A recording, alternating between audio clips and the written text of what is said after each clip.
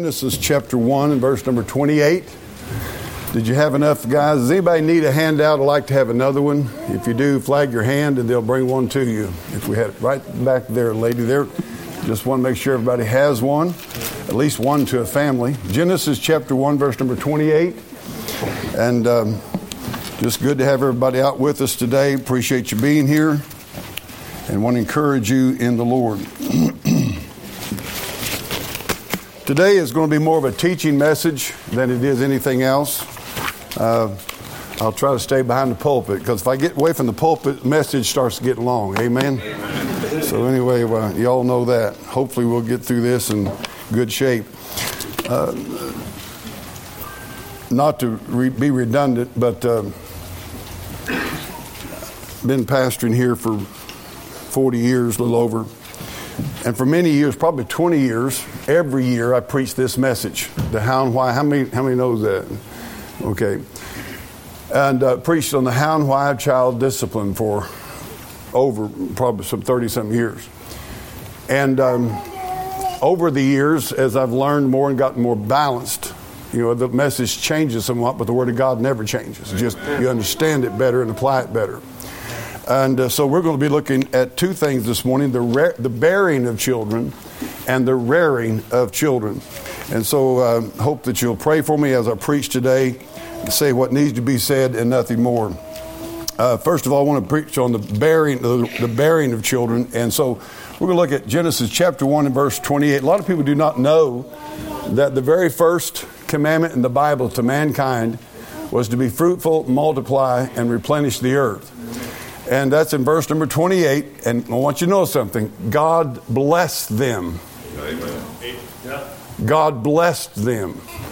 God intends for children to be a blessing. Now, before we get started, I want to remind you of something. That the first children that were born in this world, one of them, two brothers, one of them killed each other. Yep. You go all the way through the Bible, you'll find brothers killing each other, being horribly treated toward each other. You'll find all kinds of family problems and children problems. And this is never to say, there's an ideal, but there's also a sin-cursed world you live in. Because we're all sinners and have a sin nature, both parents and children. How many of you kids know your mom and dad are sinners? Raise your hand. All right, you need to get that. My mom and dad, my daddy is not a perfect sinless man. That'll help you. That'll help you. Quit holding your dad and mom to a standard that you wouldn't live yourself. Now, how many of you parents know that your kids are sinners? Oh, that little hands on that. You ought to keep that in mind. It might help you a little bit to remember that. But God said here in Genesis chapter 1, verse 28, He said, God blessed them and God said unto them, after He created man, He said, be fruitful and multiply and replenish the earth and subdue it and have dominion over the fish there. And it goes on down through there. Genesis chapter 4, verse number 1. Go to there. Genesis chapter 4, verse number 1. And Adam knew Eve, his wife, and she conceived and bare Cain and said something. Now this is foundational. Genesis is foundational. And you may not believe this, but that's your choice. Where did she get her child from? From the Lord. I want to tell you something about conception and marital relationships. It is a spiritual situation. Marital intimacy is involved in spiritual things. Satan wants you to think it's only a flesh situation. That's one of the biggest lies there ever was. It is a spiritual situation whereby life is given. Now, God told Adam and Eve that, and of course through Genesis 6 you find out the world became so wicked, God said, I'm going to destroy it. He saved Noah and his family out of it, and I want you to look at Genesis chapter 9, verse 1. Brand new family started, brand new beginning of the human race, and look what God says, the first thing that God tells Noah to do. Genesis 9:1. God blessed Noah and his sons and said to them, do what? Be fruitful, multiply, and replenish the earth. Let me just say right off the bat here, it's not God's will for everybody to be married, but it is for most people. Okay? And some of God's choicest vessels were people that were not married. God has special purposes in some lives that they're not. I don't know the answer to that. Can't figure all that out. That's God's business. But I do know this, that God loves children. And God, when you think about this, He didn't say, now you go out there and be good people and do right and blah, blah, blah. First thing God said, be fruitful, multiply. He said, He blessed them. It's the same thing in Genesis 9:1. God blessed them. God's saying, I want to bless you. I want to bless you with children. Now, I'm going to give you something that a lot of people don't grab hold of. Put up 1 Peter chapter 3, verse number 7. If you want to turn there, you can. You might want to mark in your Bible.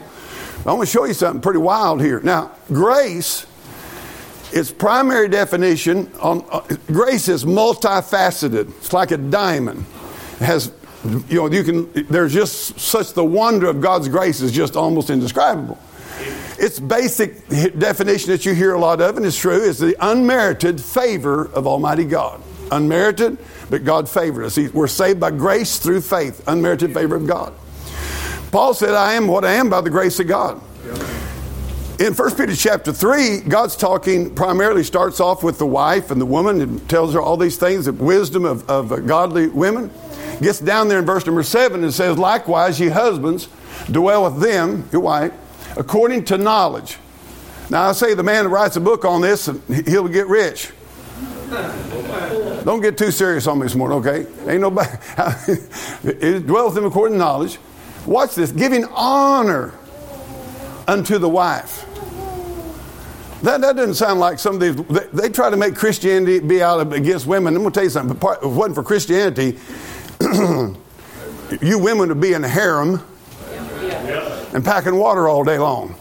You better be glad for Christian. Biblical Christianity is lifts and elevates womanhood to a level nothing else in this world does. But anyway, giving honor to wife as unto the weaker vessels. And watch this, as being heirs together of the grace of life. What's the grace of life? Now, grace, another definition of grace is the desire and the power to obey God. When God's grace comes upon you, He will give you the desire to repent and the power to repent. Amen. He will give you the desire to believe on the Lord Jesus Christ and His death, burial, and resurrection. And He'll give you the desire to do that and the power to do that. Salvation is of the Lord. It's not of you. Amen. It's all grace. Grace is very, very powerful. Now watch this verse. He said that the husband and wife will be heirs together of the grace of life. The grace of life.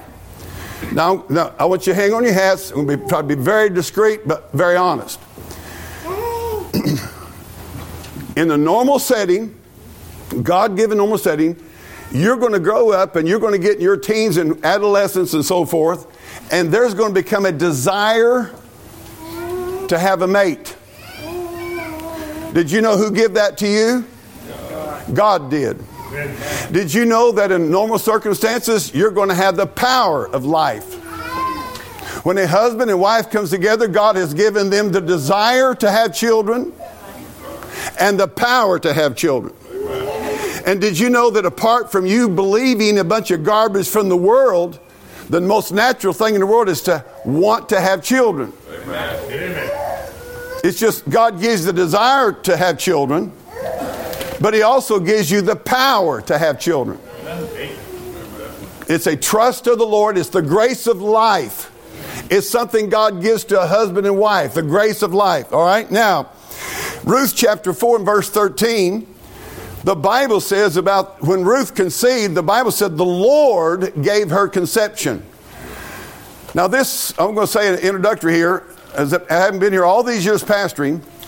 When I first preached this back in the early 90s, I believe, I never got such venom and hatred and talk against me as I did this. And they tried to tag this church as a cult because I preached what the Bible has to say about bearing children. Yep. I found out something, that you want to get Satan's head stuck up out of his hole, just start preaching on bearing children and rearing children for God, and He will come at you.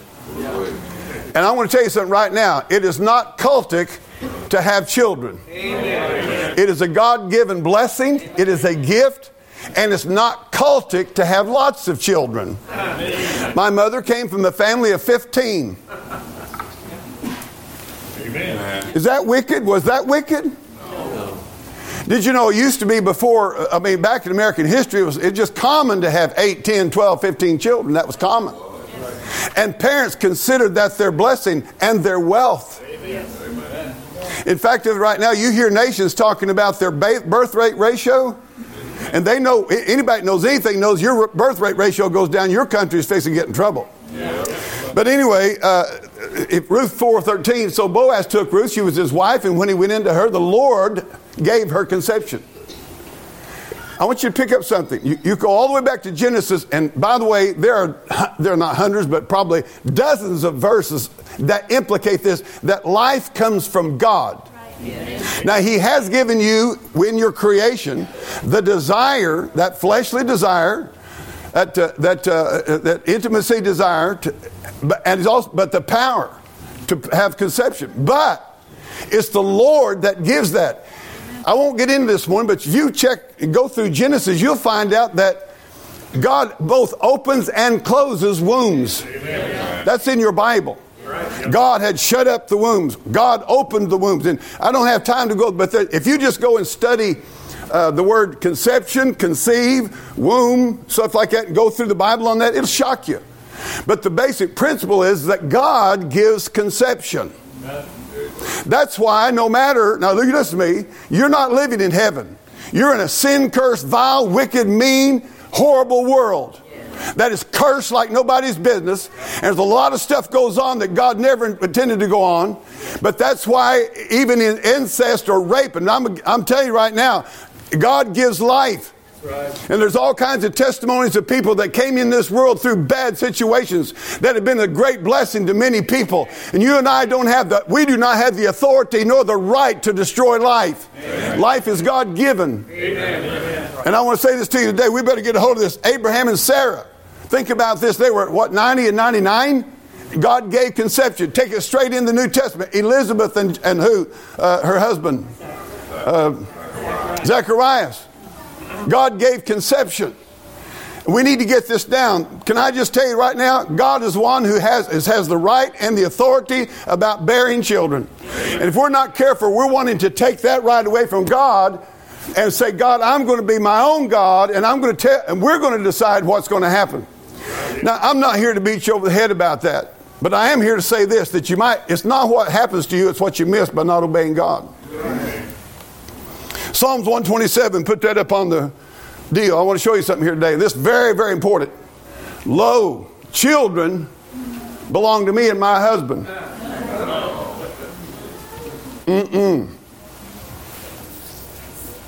They're a heritage of the Lord.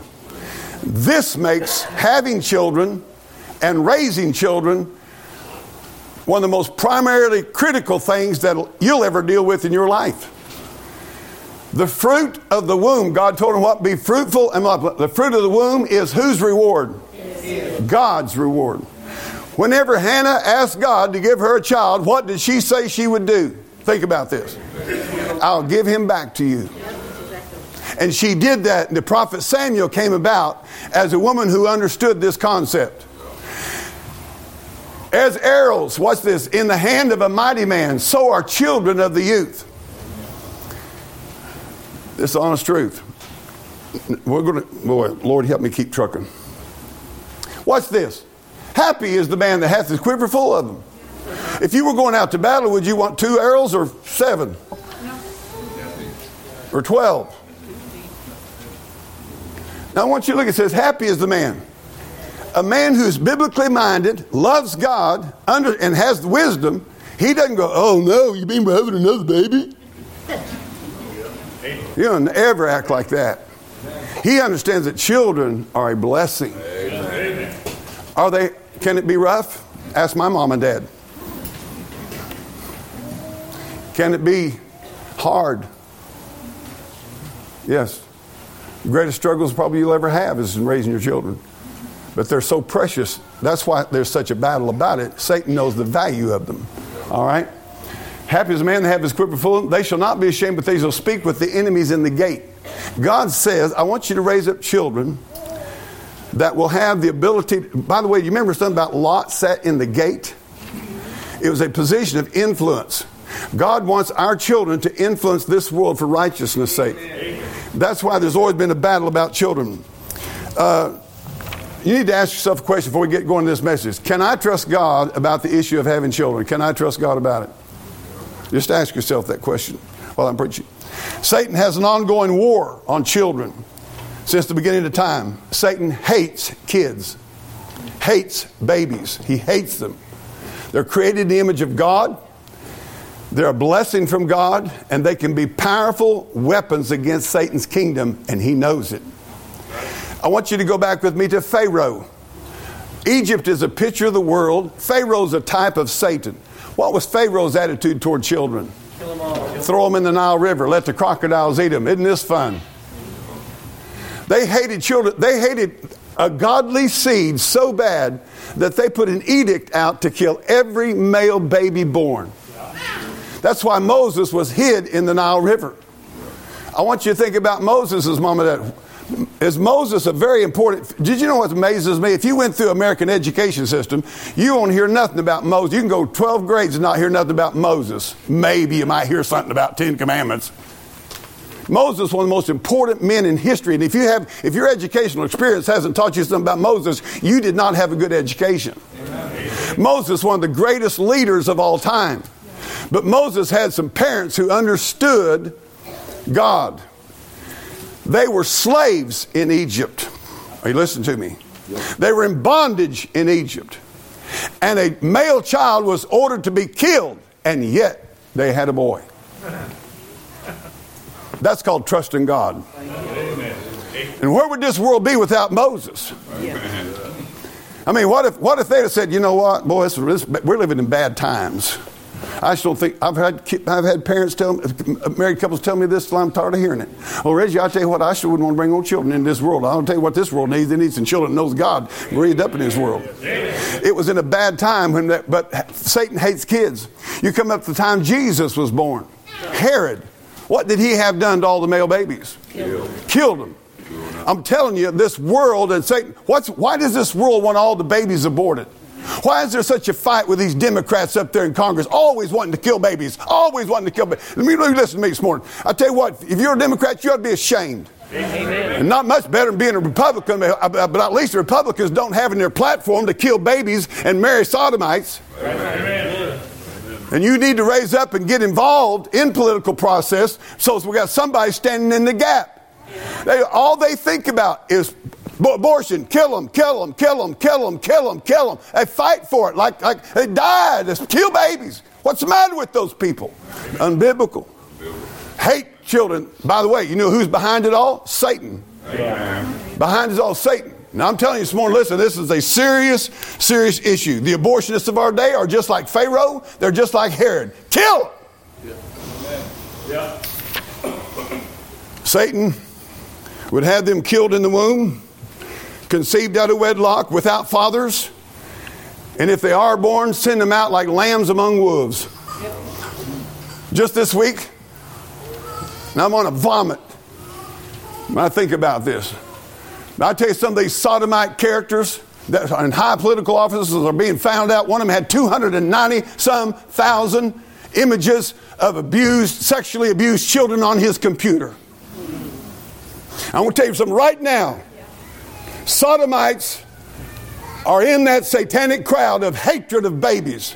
And all they want a baby for and adopt a baby for is to abuse it. That's what it's all about. They're the ones that's coming out. They're the ones that's got all this wicked, vile, satanic, hellish stuff. And they want children to abuse them. You tell them Reg Kelly said that. I stand by it. Amen. Amen. Now, you sodomites don't scare me at all. The judgment of God is going to fall upon you. And I tell you, you need to repent, and I mean repent deep to the core of your soul. Repent. Stop it today. That's what repent means. Stop it and turn another way. I'm sick to death. Twice this week there's been reports coming out. I mean, even right here in towns close to us, arresting these guys and women. Over here at Ava, a woman selling her daughter, little old daughter, to a bunch of perverts. She got arrested this past week at Ava. It's all around us. Now I'm going to say again from this church, but I love you. I prayed, oh God, help me to preach this message in a good spirit.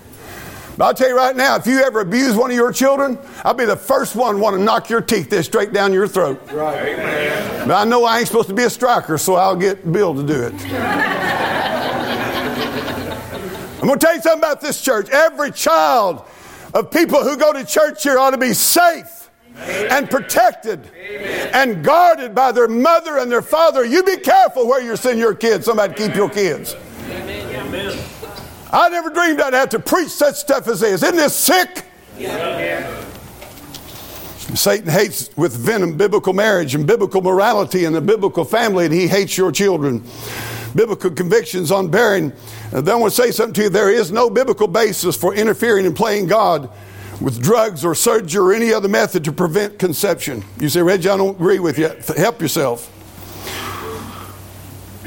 We need to learn to receive children as a precious gift from God and know that it's His heritage.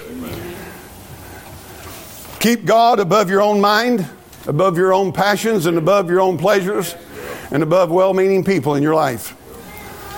Say, Reggie, just give me some reasons to bear children. God commands it. Amen. Be fruitful. Yep. God sees it as a blessing. He says children are a blessing. Another reason, children will destroy your self-life. You'll start thinking about somebody else besides yourself. Amen. Amen. Amen. Children will affect destinies of nations. Look at Moses and Abraham. And I want to say something. Children enriches life. Amen. Not just in your family. What would this church be without its children? I'll tell you what I have. Every time somebody send me a message or a letter says, oh, Reggie, I visited church, so we had such a blessed time. Can't remember what you preached on, but I'll tell you, I've never seen so many kids in my life. They don't remember what I preached. I said, that's fine. But I said, never seen so many kids in my life. And I'm going to tell you something. If you want to know one reason why God has blessed this church, is because this church loves babies and loves children, and we encourage them, and we don't go around, well, how many are you going to have? Don't you know how to fix it? That's why when I heard twins, amen, double up, amen, double up, amen. You don't know what God, hey, do you think Moses' mom and daddy knew what God was going to do with him? No, but they in faith did what God said to do, and God took over. Amen. You never know who you're holding on your lap. Jesus said, suffer little children to come unto me. Jesus loved the little children. 1 Timothy chapter 5, verse 14. Now I want you to look at this verse. 1 Timothy 5:14, I will therefore that the younger women marry. Now you say, well, I'd like to. If right guy come along. Well, he may someday. Look what it says. I will therefore the young men marry, bear children, guide the house, give none occasion to the adversary to speak reproachfully. For some are already turned aside after Satan. And it goes on there with that. Go to Titus chapter 2, verse number 4 and 5. Let's look at that Titus chapter 2. That they may teach the young women to be sober, to love their husbands, to love their children, to be discreet, chaste, keepers at home, good, obedient to their own husbands. That the word of God, why? That the word of God be not blasphemed.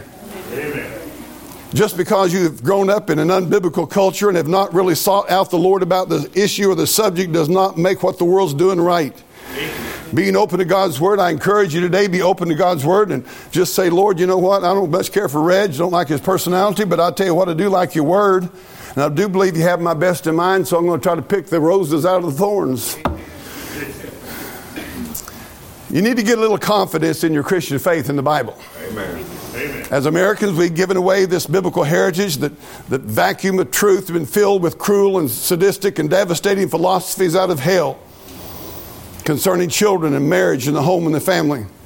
Nothing has done more damage to our nation as the loss of the biblical principles in the raising and the training of our children. Amen. Between the breakdown of the biblical marriage institution and the terrible results of to the children as a result of it, we're under judgment. Now we see the murder of babies being commonly supported and used as political points to get votes. Not only the murder of babies, but the abuse of children, the neglect of children, the rejection of children, the turning of our children over to daycare centers and worldly schools to train and inculcate their worldview. As a result, our judicial system is now clogged. Family services is overloaded. Prisons are full and running over. And we've raised a group of slothful, rebellious young people going down into a black hole of drugs, liquor, and immorality, and on down to hell. And as a result of that, we've seen a loss of parental control and parental authority in this country, to the point of where you're scared now to give your child a spanking for fear that you might wind up in jail or lose them.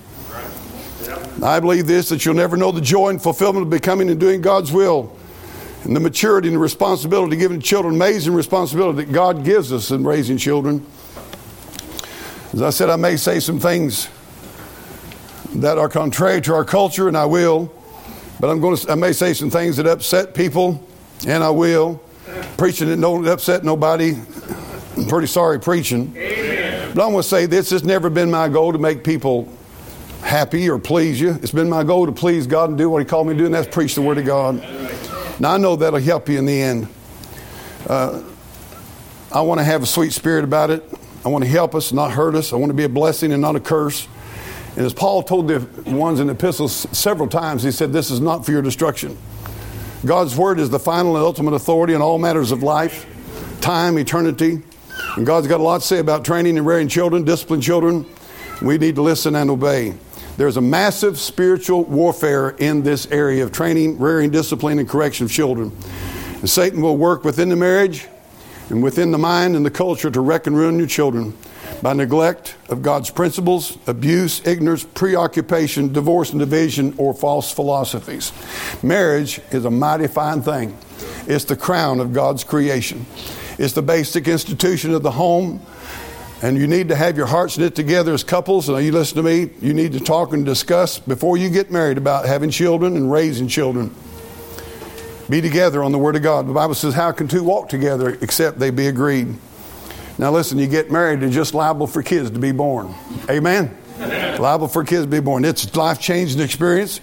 I've encouraged having children, letting God determine the number, and staying away from human interference. Now, I want to, if you have your hand out, we're going to run through that and we're going to roll and go right now. You need to have it on the one where it says Biblical Principles of Child Training. That's the one you need. And you're going to fill in here. And guys, have these verses up ahead of me if you can. We're going to start with number 1 though. But let's go to 1 Samuel chapter 2 if you don't care. Go to 1 Samuel. I want to show you something here. Whew, man, am I the only one hot in here? Is it hot? You're hot too? Mercy sakes alive. Now I want you to watch this. Now, Eli was a priest. In the New Testament, it says that a bishop or a pastor must have his children under subjection with all authority. Okay? Eli was a priest. His sons were sons of Belial. They knew not the Lord. Just because you've been raised in this church doesn't mean you know the Lord. That's right. Yeah. Watch this. And the priest's custom was the people that when any man offered sacrifice, the priest servant came with the flesh and seethed him with a flesh hook and 3 teeth in his hand. He struck it in the pan, the kettle, cauldron, and the pot, and put the flesh hook up. And all that the flesh hook brought, the priest took for himself. So they did in Shiloh unto all the Israelites came. And what was basically happening was they were using their ministerial position to get money out of people and rip people off. And they'd stick that 3-cornered deal in that meat, and then they'd send that meat down to be sold at the market, and they were getting rich off people's offerings. I don't have time to go into all this, but what it was a bunch of thieves and jerks and worthless no-counts, and they were running the church house. All right, watch this here. Also, before they burnt the fat, the priest's servant came and said to the man that sacrificed, give flesh to roast for the priest, for he will not have sodden flesh and leave it raw. Any man said unto him, let them not fail to burn the fruit, as much as my soul desires. He'd answer, nay, but thou shalt give it to me now, and if not, I'll take it by force. Wherefore the sin of the young men was very great before the Lord, for men abhorred the offering of the Lord. But Samuel ministered to the Lord before being a child with 11 years. Now let's go up to verse, guys, go on to the next verse I've got up there. Now Eli was very old. Watch this. Now parents, watch this. Eli was very old and heard all that his sons did unto all Israel. Watch this now. How they lay with the women that assembled at the door of the tabernacle of the congregation. Y'all see what's going on? Eli was a high priest, led the worship services of the nation Israel. He had neglected the raising of his own children. And his own sons took the ministry and turned it into a profiteering and pleasure trip. And they were taking advantage, and they were messing with women who came down to the temple area. bad situation. And he said to them, and Eli said to his sons, why do you such things? For I hear of your evil deeds by all this people. Now watch verse 24. Nay, my sons, for it's no good report that I hear, you make the Lord's people to transgress. If one man sin against another, the judge should judge him. But if a man sin against the Lord, who shall entreat for him? Notwithstanding, they hearken not the voice of their father, because the Lord would slay them. And God did kill them boys. But further than that, God cursed Eli's generations. And I don't have time to go into all that, because he did not train his children. Now you listen to me. The best you're going to do, as I said this morning, Adam and Eve, the first couple, one of their sons killed the other. You say, well, they must not have been very good parents. Might have been better parents than me and you. I don't know. You can do your best. Here's what you need to know. You need to know that you did right before the Lord raised your children. They have their personal responsibility after they're grown. Amen. And I'm going to tell you something. You go all the way through the Bible and find out that people who had the same mom and dad and the same raising turned out way different from one another. And that's just a fact of this sin-cursed world. So now, let's go to 1 Samuel 3. Did I get 1 Samuel 3, verse 11 through 14? 1 Samuel 3, 11 through 14. And the Lord said to Samuel, behold, I'll do a thing in Israel, which both the ears of every one that heareth it shall tingle. And that day I will perform against Eli all things which I have spoken concerning his. When I begin, I'll make an end. Watch this. For I have told him that I will judge his house forever for the iniquity which he knoweth. Now watch this. Because his sons made themselves vile, and he restrained them not.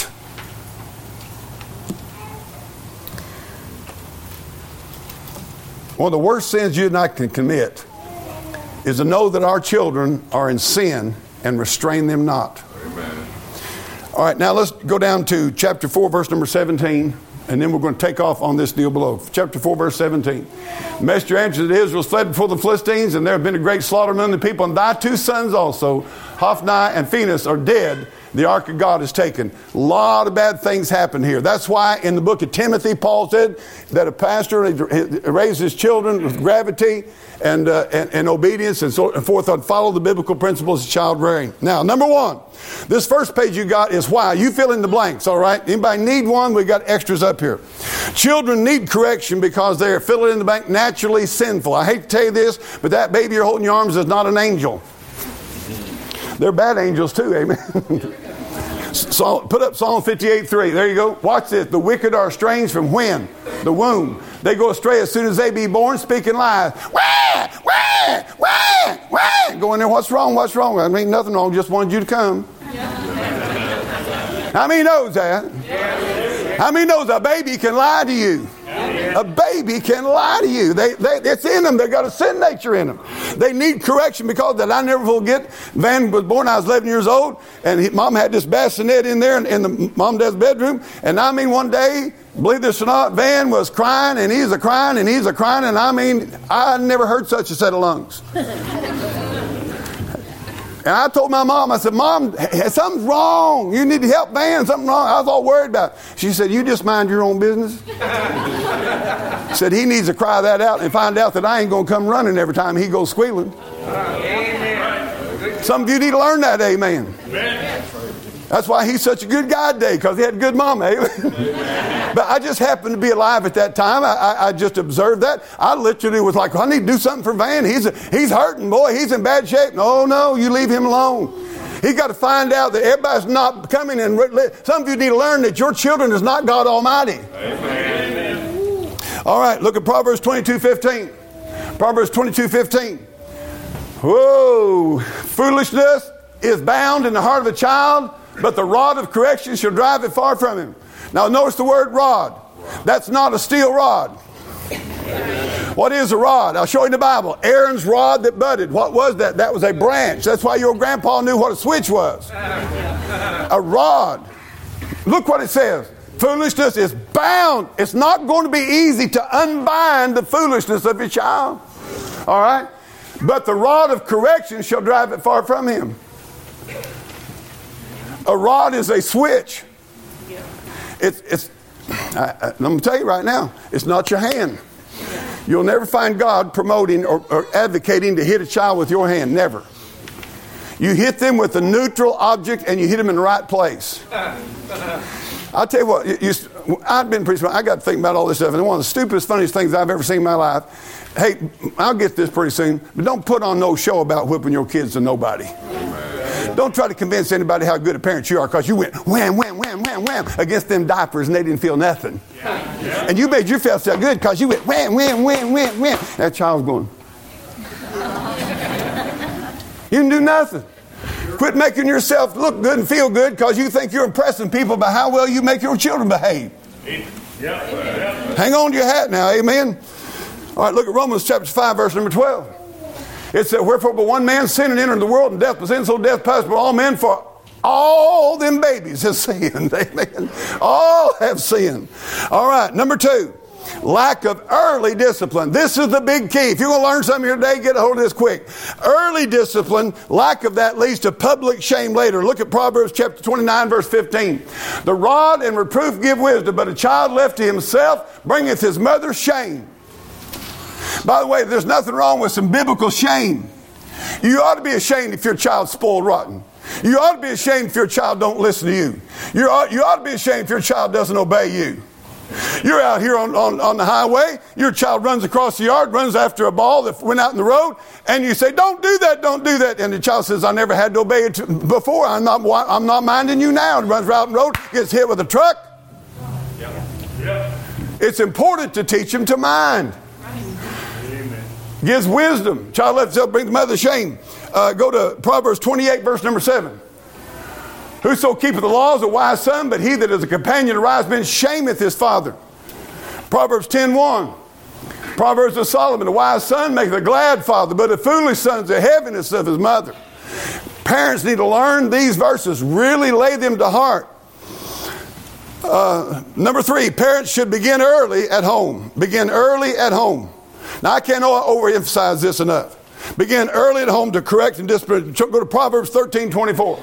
He that spareth his rod hateth his son, but he that loveth him chasteneth him betimes.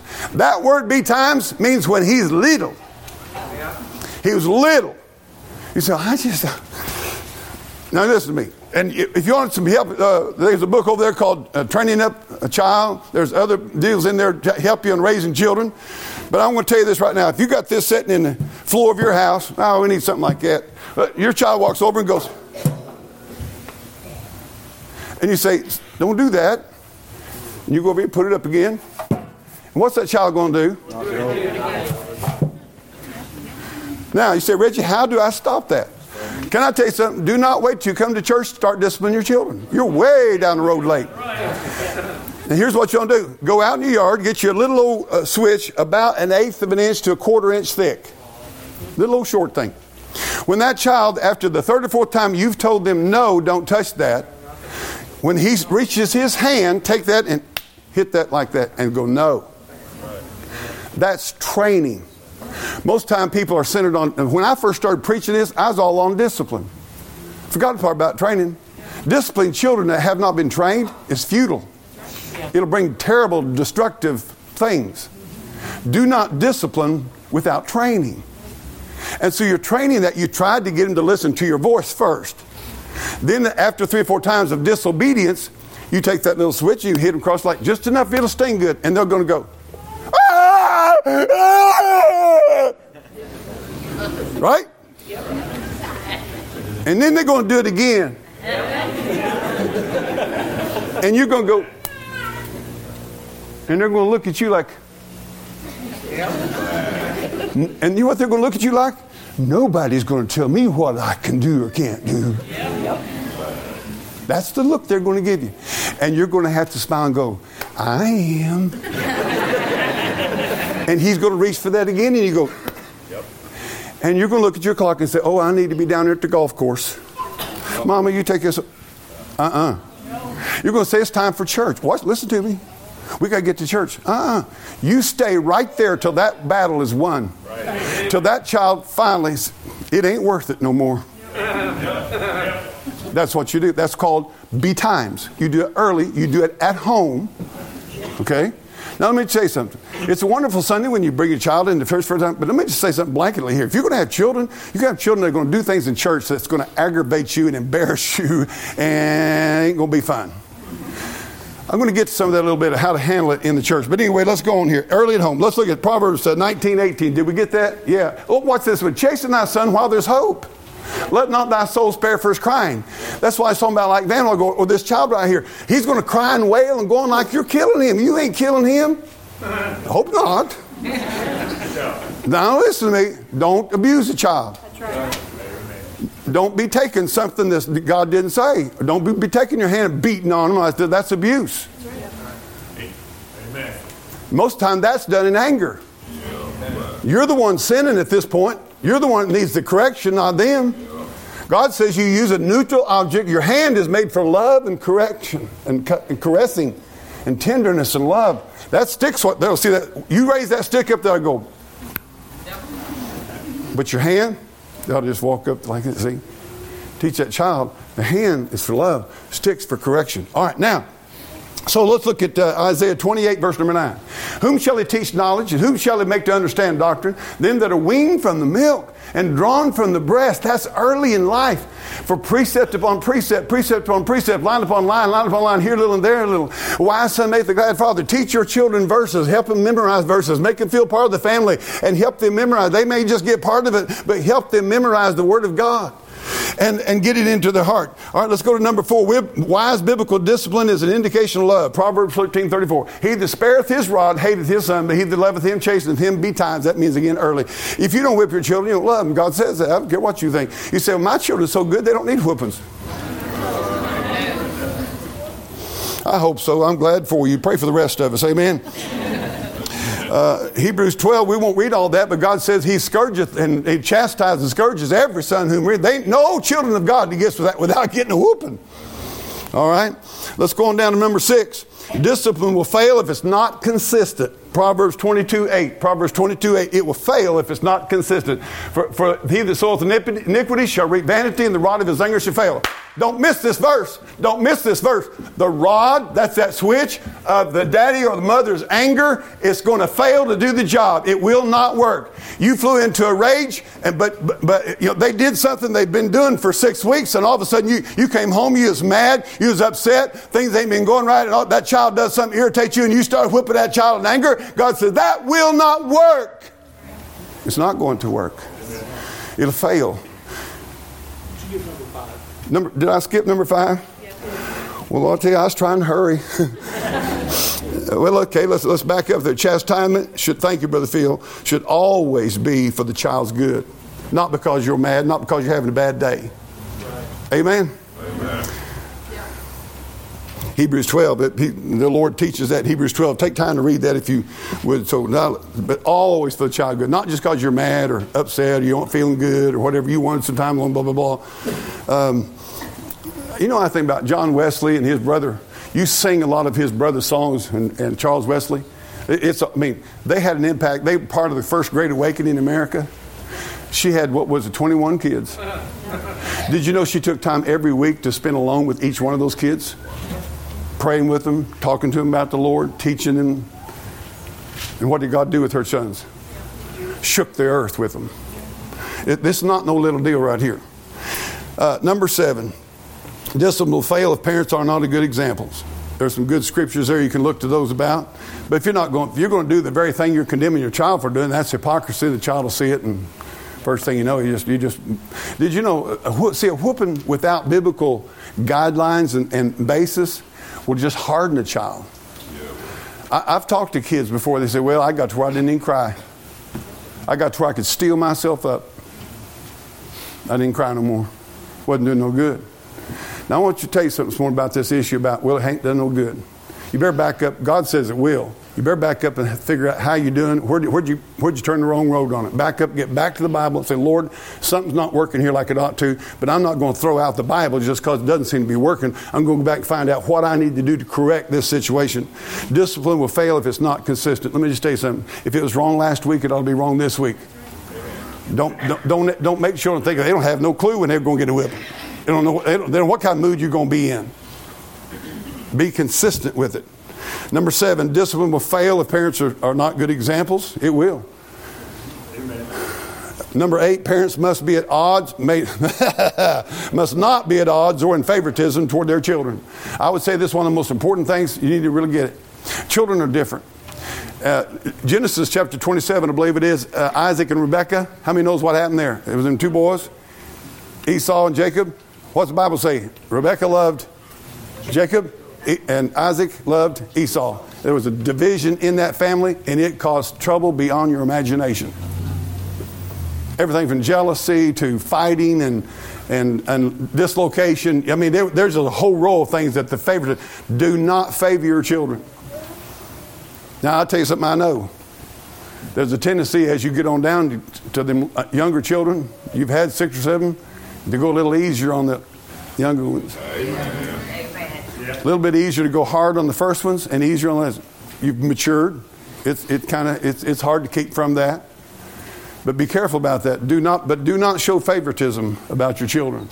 That'll destroy somebody. Do you know something? God is no respecter of persons. He loves you just as much as He loves me just as much as He loves you. God is not a respecter of persons. Number 8, parents must, and number 9, God's Word promises a blessing and a reward to parents that are faithful in this area. And that's so important. Now remember that we put down the why because they need it and God has ordained it. We're sinners, we need correction, we need training, and we need discipline to break us from our sinful habits. Now, discipline is only, you flip the page and we're going to give the how of proper child discipline. Number 1, in obedience to God. You just have to say, Lord, I'm going to obey you in this area. Proverbs 22:15. 22:15. Foolishness bound the heart of a child, a rod of correction drive far from him. You have to believe that. Proverbs 13:24. Proverbs 13:24. He that spareth his rod hateth his son, but he that loveth him chasteneth him betimes. Proverbs 23:13. Withhold not correction from the child. Watch this. For if thou beatest him with the rod, he shall not die. Now it's going to tell you the honest truth there. You've heard me say it, but I'm going to say it. And the older I get, the more I understand it, and I'm able to see what all God was doing. But my dad beat me with the rod at 13 years of age, and a whooping that some of you in here would scream about. And I can still remember him after he had... Now my daddy, no, he probably never heard this preached. My dad called me down from upstairs, set me on an ottoman in front of his platform rocker where he had been reading the paper, laid that paper aside. He said, tell me the truth, what's going on in school, and I don't want nothing but the truth. I started spitting out that, but, and he hit me with his hand. Okay?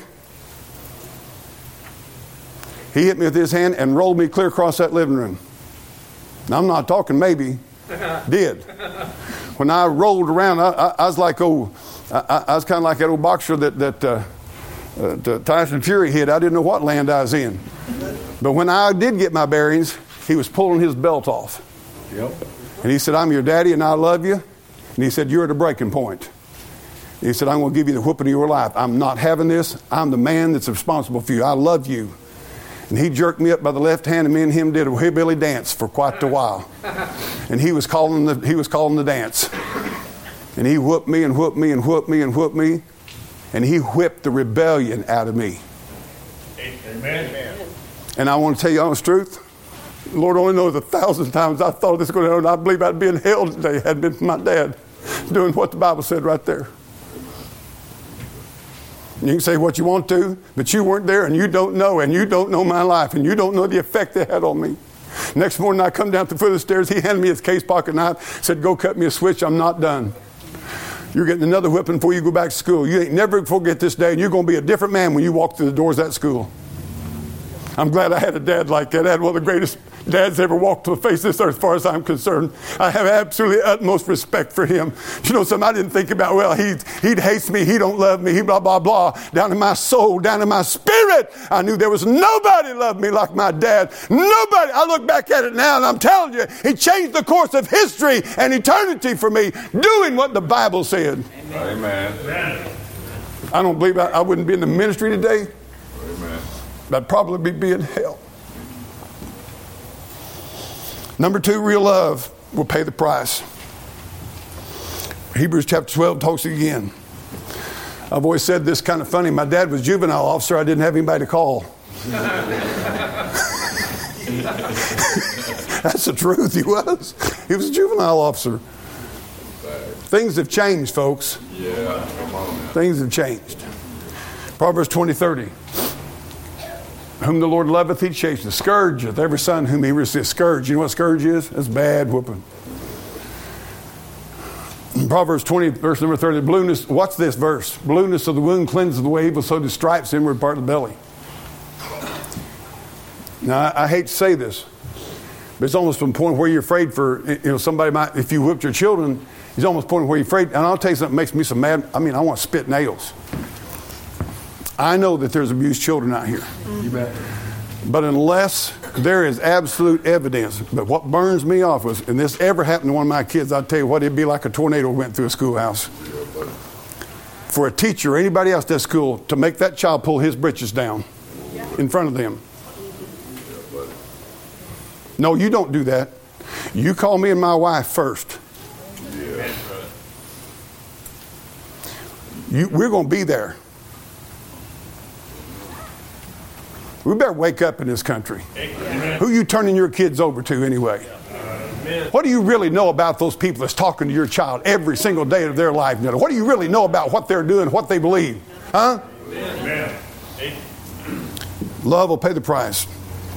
There's many passages of scripture there. Let's go to number 3, because we got to roll. God does not qualify his commands and precepts on the basis of personality in special cases. You can say, well, my child's different.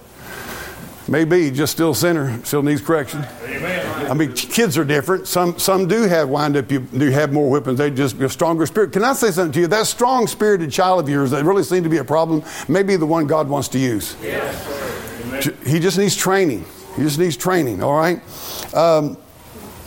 Number 4, and I didn't preach this when I first started preaching this message, but we ought to have 10-to-1 ratio of praise over criticism. Amen. One of my grandsons yesterday come over and we went out to work, and we have a resaw, and I had quite a bit of, probably I'd say about 440-inch boards from 4 to 6 inches wide, oak, and just me and him, and he fed that resaw. And I'll tell you what, he stayed with me to the end. And I'll tell you one thing I did when I got done. I said, you did a fabulous job. When kids do something right, praise them. Amen. Tell them. Amen. Don't just tell them when they've done something wrong. You know what he did with one board? He turned it up like this and went, zoom! That thing fell off there. Did I jump on him about that? No. He's doing the best he could. It was up about this high to his head, trying to put that through there. You say, well, you're making kids work too hard. No, I ain't either. They need to learn how to work. Amen? I tell you, your kids will sleep good if you work them hard. Anyway, have a 10-to-1 praise. Praise it. You say, well, I don't know anything to praise my kid about. Oh, you ain't looking good enough. Amen? And I'll tell you another thing. Look in their eyes once in a while and say, I'm so glad God sent you in our family. Tell them, I'm thankful God sent you to our family. Be careful about what I say here. This past week, I happened to run across a letter of my wife that she wrote me shortly after Susanna was born, and how she was so grateful to God how he had sent us another child. Honey, I want to tell you, I appreciate you having a good attitude like that. But she was just expressing to me how grateful she was that God sent us a child later on in our marriage. I could say things this morning, but I've got to go. Number 6, number 5. I'm sorry. Establish personal responsibility for conduct. Don't just whoop them. Tell them why. What's going on first. Tell them what's going on first. Establish personal responsibility. If a child doesn't have no responsibility, he might do something he wasn't supposed to do. But some things you might not pick up on. Personal responsibility for conduct. Galatians 6:7. We sow what we reap. Number 6, get alone with disciplined children. I cannot overemphasize this. Get alone with children. Don't whip them in front of the other children. And mom and dad, if it's at all possible, be there with them. Both of you. We're going to get into some things here pretty soon. Get alone. Do not whip your children in public. Parent, I'll tell you, it'll devastate your child. Bad enough they got in trouble and then everybody else watching them. If you ain't careful, they're thinking about that instead of what you're wanting to train. Don't do that. Get alone. Number 7, parents should express true grief and sorrow over child disobedience. I mean, if it's that bad that they need a whipping, you ought to be sorrowful and grieving of what happened. You never act like you're tickled. Oh, goody, I'd get to give you a whooping today. Well, do that. I tell you what, I never did enjoy it. Never did. It grieved me to have to give a whooping. It ought to grieve you. Number 8, associate love with correction. Whom he loveth, he correcteth. Tell him you love him. Now, as I went along, as I said, I could write a book on failure as a parent, but I can remember some of my kids sitting them on my lap and talking to them about what they'd done. And tell them, I'm going to have to give you a whooping. I don't want to, but I got to. You're going to have to learn. And I love you. My dad didn't say that to me in a quiet voice, but he told me he loved me. Number 9, emphasize your parental responsibility. You do have a responsibility as a parent. Number 10, this is very important again, use a neutral object, a rod or a switch. Number 11, break the will but not the spirit. This is very critical. Wounded spirit, who can bear? Be very critical. You want to break the will but not the spirit of the child. Now this is dicey territory, but you can get it if you'll watch it. It's better. I would say it's better to go under than go over. Less than more. Don't break the spirit. You want that child to have a spirit, but you don't want that child just walking around like a zombie. His spirit broken. That's not biblical discipline at all. Okay, number 12, don't apologize for biblical discipline. Apologize for unbiblical discipline. I've had to apologize to my children before for whipping them either in anger or not knowing the whole situation. By the way, do some investigating.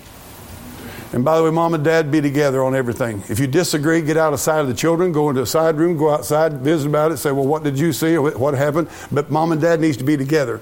A child will quickly work dad against mom if he figures that'll get him out of a whooping.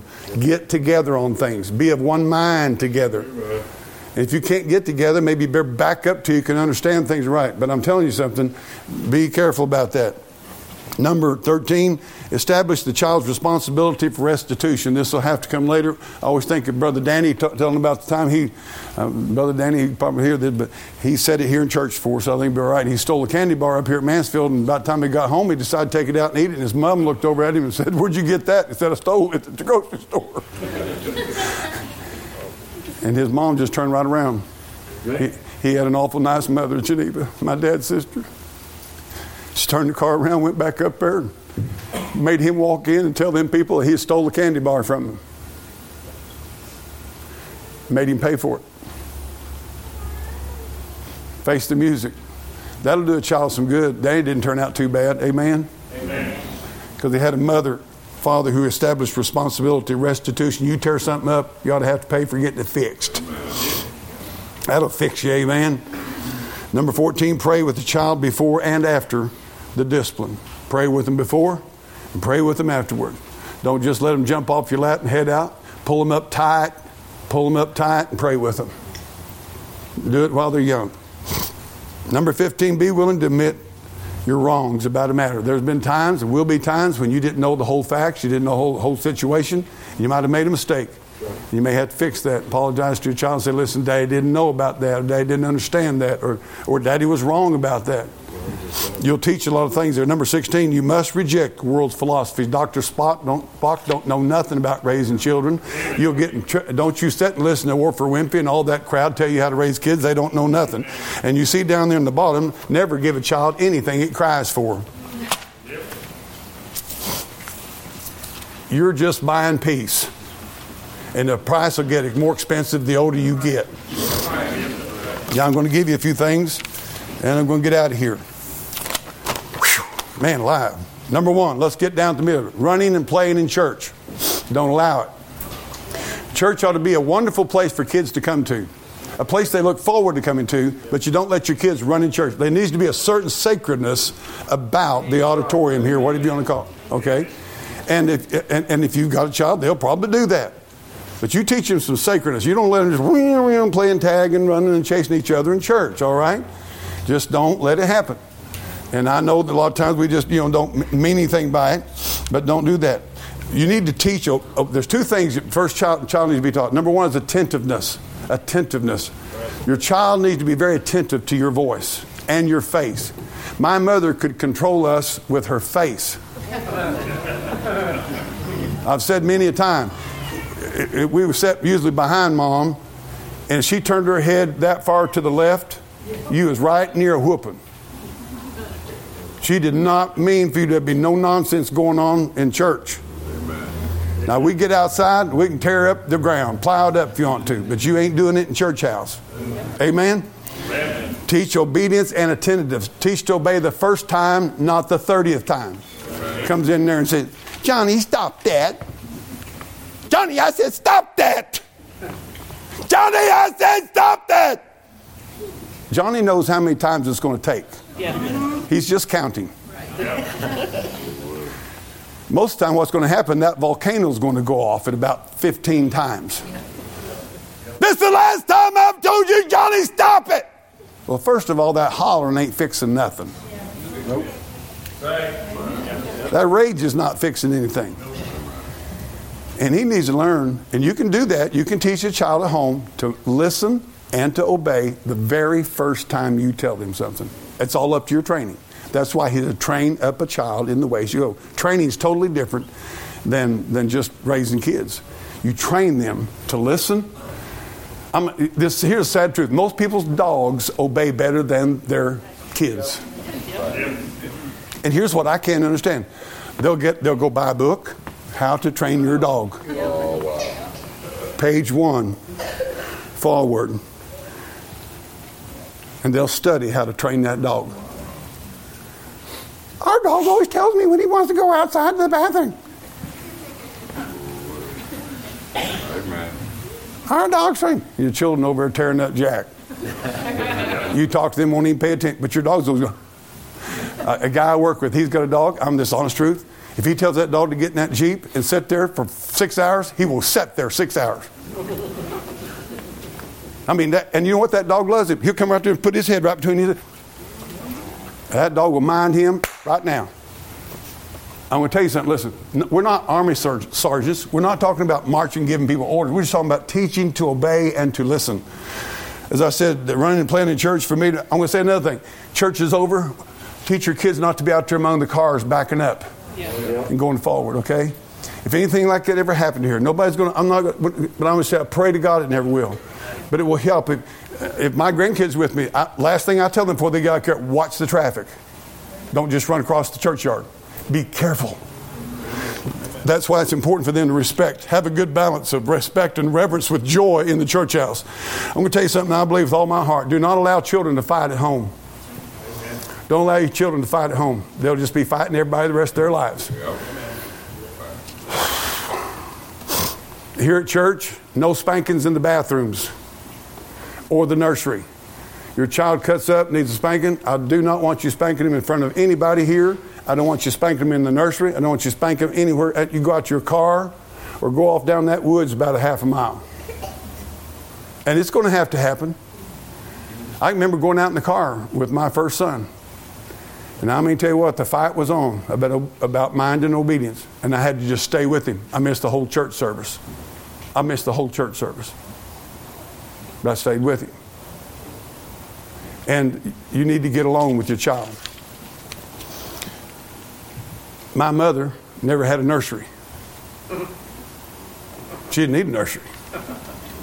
She was the sheriff, the judge, and the executioner. Always get along. I want to say this to you again. Never in front of the church folks or anybody else. Don't try to impress people with your discipline of your children. And don't wait till you get to church to train them. Yep. Don't wait to get here and train them. Act in appropriate time to crying. Be considerate of the Lord's services. If you got babies and you bring them in church, you're training them. They're going to cry. I've been there. We've done that. We know all about it. But don't let it bug you. Just if it gets out of hand a little bit, just go back there and start teaching them, train them, come back in. May have to go out 15 times in service. I don't know. By that 15th time, though, I'd be sitting at the back of the church. I think. You know what I'm saying? I'm just saying, use some sense, but train them. Don't let your pride rule in this area. It's a normal part of parenting. You're not the first ones that ever had a baby that cried. Babysitters and daycare, I want to say something to you. Be careful about who you let keep your children. Amen. I want to encourage you. I had a granddaughter walk up to me last week. She says, "Grandpa, listen." I said, "What's going on?" She said, "Just listen. Cleaning and scrubbing can wait till tomorrow. For babies grow up, we've learned our sorrow. So quiet down cobwebs and dust, go to sleep. I'm rocking my baby and babies don't keep."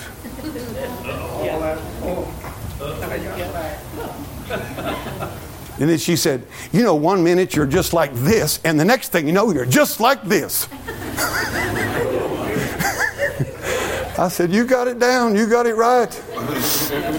You got it right."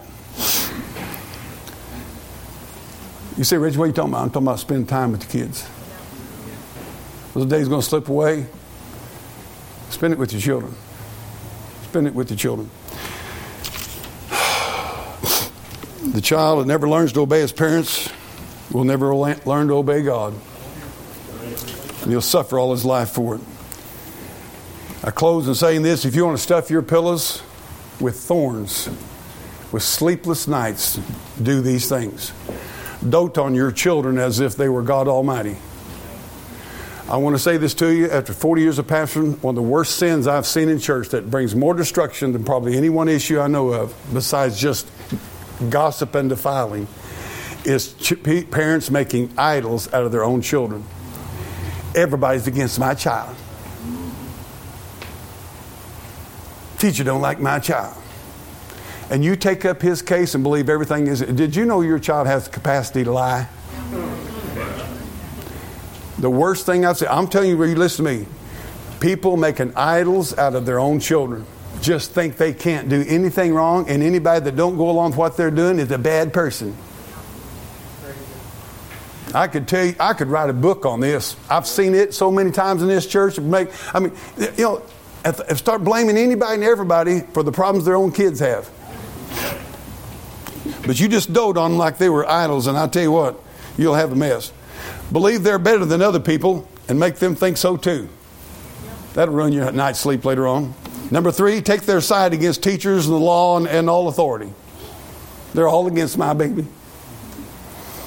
My baby, my boy, he had liquor and dope and was running 90 miles an hour, and the law is just against him. Yeah, I've seen it. Well, I know he wasn't doing everything right, but they didn't have to treat him like that. Oh, really? And never act like, you know what, they might have kept my child from being killed. If you want to ruin your child, buy and provide everything he wants down at the store.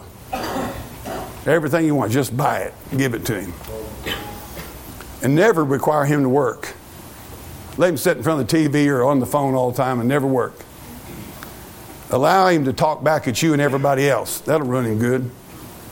That's something I'll tell you today I can't hardly stand. Is kids bad-mouthing their parents. That about makes me want to vomit. But I know whose fault it is. Deny them nothing they scream for. Let them read, watch, and wear and indulge in whatever their fleshly appetites desire. And you be so busy with your career that you lose them. Let the world educate them and tell them what to believe. And you'll raise a bunch of rebels. Let's stand together.